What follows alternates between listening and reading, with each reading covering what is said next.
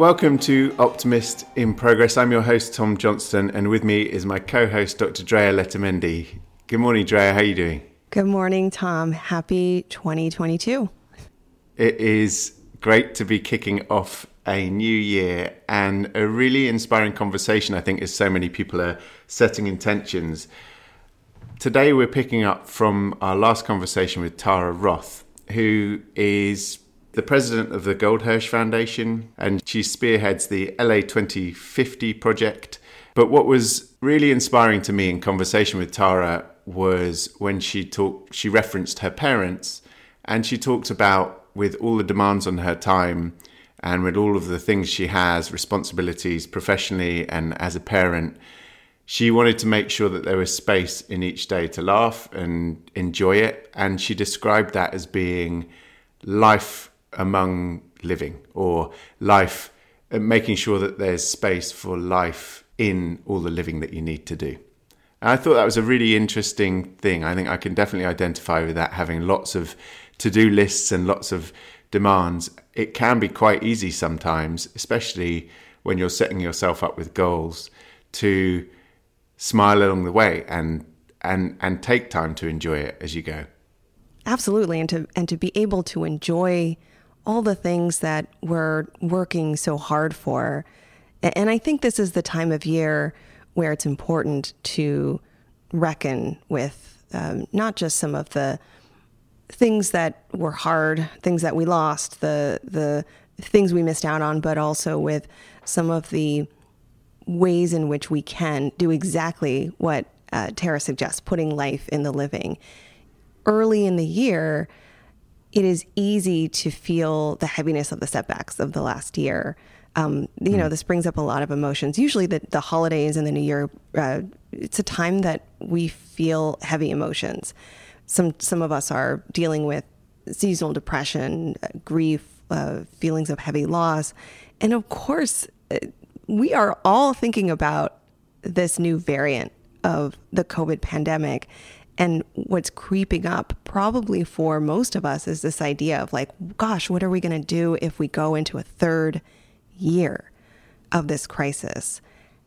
It's for many just a feeling of disappointment, overwhelm, wondering when will this end? And I think that's normal, that sense of not just deja vu of the uncertainties of the last New Year era, but also just this sense of what can we do?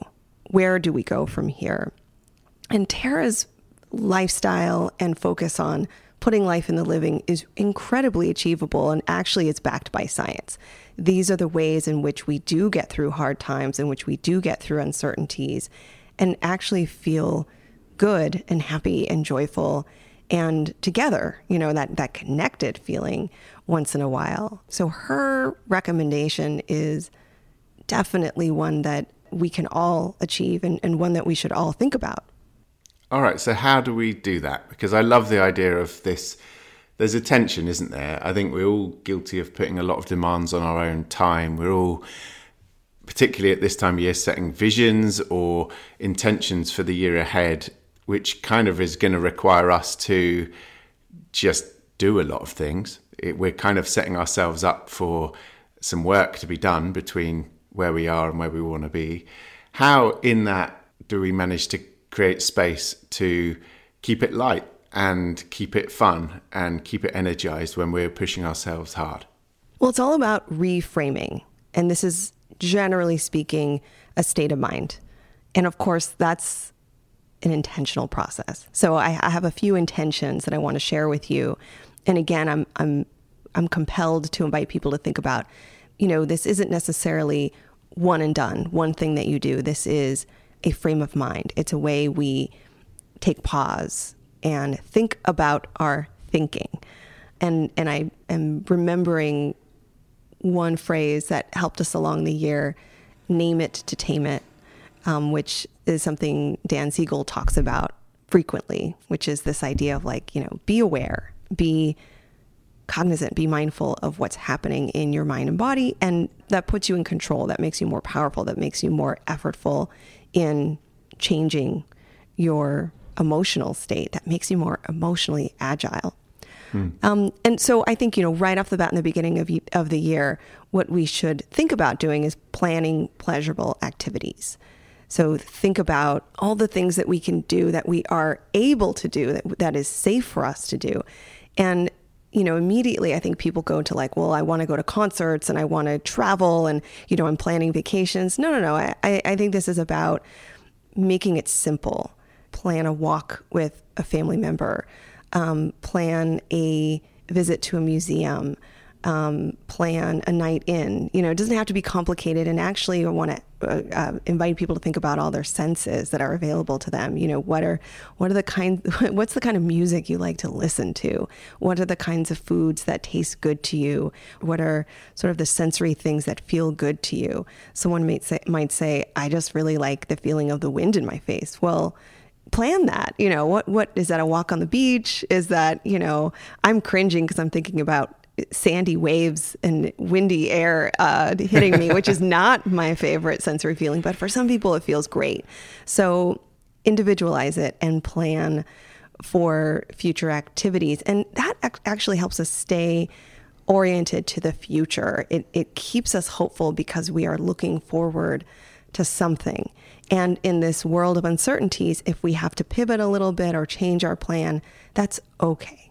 That reminds me of a couple of the conversations we had last year, particularly with Lizzie King and the chef mixologist Matthew Biancanello, who described taking huge pleasure in food or drink preparation. So Lizzie was talking about chopping and how actually just by making space in her day to have no other interruptions when she was doing that. And Matthew, too, with some of the preparation that he does for making drinks, peeling a pomegranate, which is quite tricky and pretty messy, but something that he could kind of almost meditate in when he was doing it. I think that those things it's quite easy to think about little moments of pleasure in a day requiring a big shift, like going for a massage or something that's a real kind of zone out, run or an hour's yoga or something. But actually, these can be quite small, bite-sized things that can be done almost, kind of on a day. It can just be part of your day without causing much disruption. It can. And it differs for different people. So it's important to broaden our awareness and think about the specific things that are going to make us feel good. And again, to plan it in the coming days, plan it in the week, plan it in the month ahead, just in order for us to feel, again, what Tara's saying, that there is a feeling of life in the everyday uncertainty and everyday mundaneness. Something else that I think is really important to do is to approach the coming days with this idea of intentionally saying yes. So saying yes to events, to actions, to behaviors, that allows us to feel more in control. It keeps us from feeling trapped or stuck, which I think a lot of people feel right now. They feel powerless. But feeling in control is really good for us. It's good for our mental health.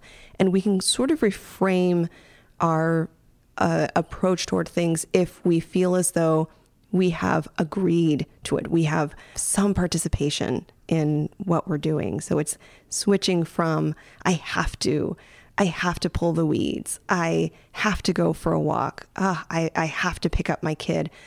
Maybe it's, I want to, I get to.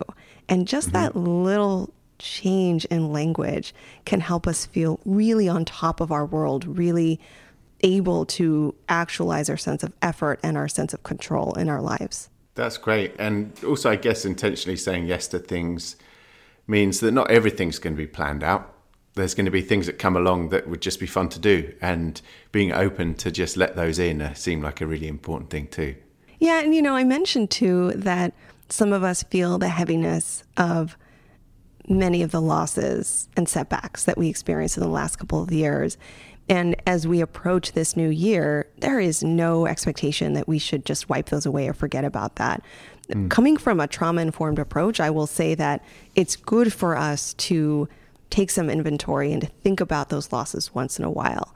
Acknowledging the setbacks and disappointments and the losses is a way for us to heal from them. And I have a lot of clients who will tell me, it's too hard to think about those things. And there's one thing that we do together that might be helpful that I recommend. It's making a pandemic losses list.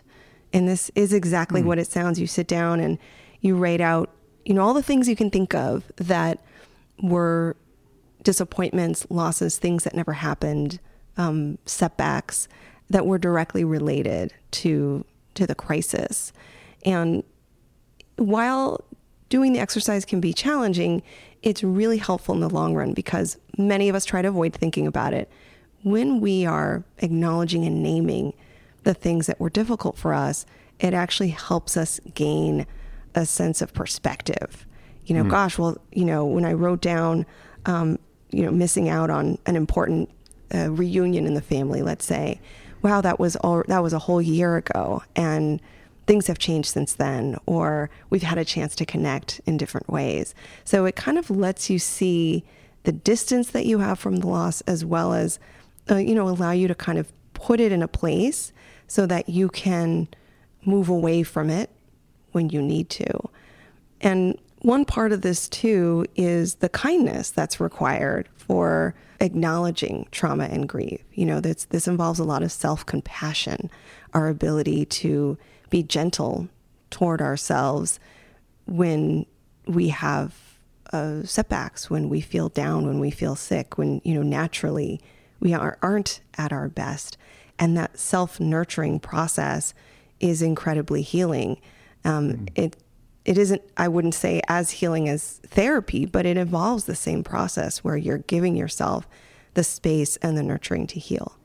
It's a really good balance, isn't it? I think it is so easy to look at almost like the perfect year ahead, the perfect kind of plan that's in front of you. How can things go really well? And actually acknowledging that a lot of things have not been perfect, and it's pretty unlikely that the year ahead will be perfect in every way either, seems like a really important piece. So we've talked about planning pleasure, intentionally saying yes, acknowledging what we've lost. What about things that are unexpected that could be great coming up? Is there any way of just not having everything too rigid and planned, making space for other things to come in and inspire us? That's the important part of our evolution, our post-traumatic growth following this crisis. And I love what you said, Tom, about kind of letting go of perfectionism. I think a lot of us are learning that, wow, the world is changing, we're changing, and even some of our priorities and values have shifted and adjusted. And maybe the year ahead is about the embracing and the just the sort of the welcoming of novelty and change. A lot of us have learned to work differently. A lot of us have learned to approach relationships differently. A lot of us have learned, to get politically involved or socially involved, right? We have shifted in our worldview. And I think, rather than say, well, gosh, this has been so demanding and draining, sometimes we can think of this as a metamorphosis or, a spark of change. And it's really healthy for us to embrace change and novelty in our lives. I believe that what Tara focuses on is a huge part of, where things can be going. What do we look for among innovators? What do we look for in ourselves as far as attributes and characteristics that will help us grow and do better for ourselves and each other? That to me is one of the new ingredients for kind of setting intentions. It's just kind of looking at where growth can come from and almost kind of planning for the unexpected, which seems like a really fun way to plan, because I think it means that you will be more fluid as things kind of pan out. And that involves a bit of humility. I love that. We don't know what we don't know.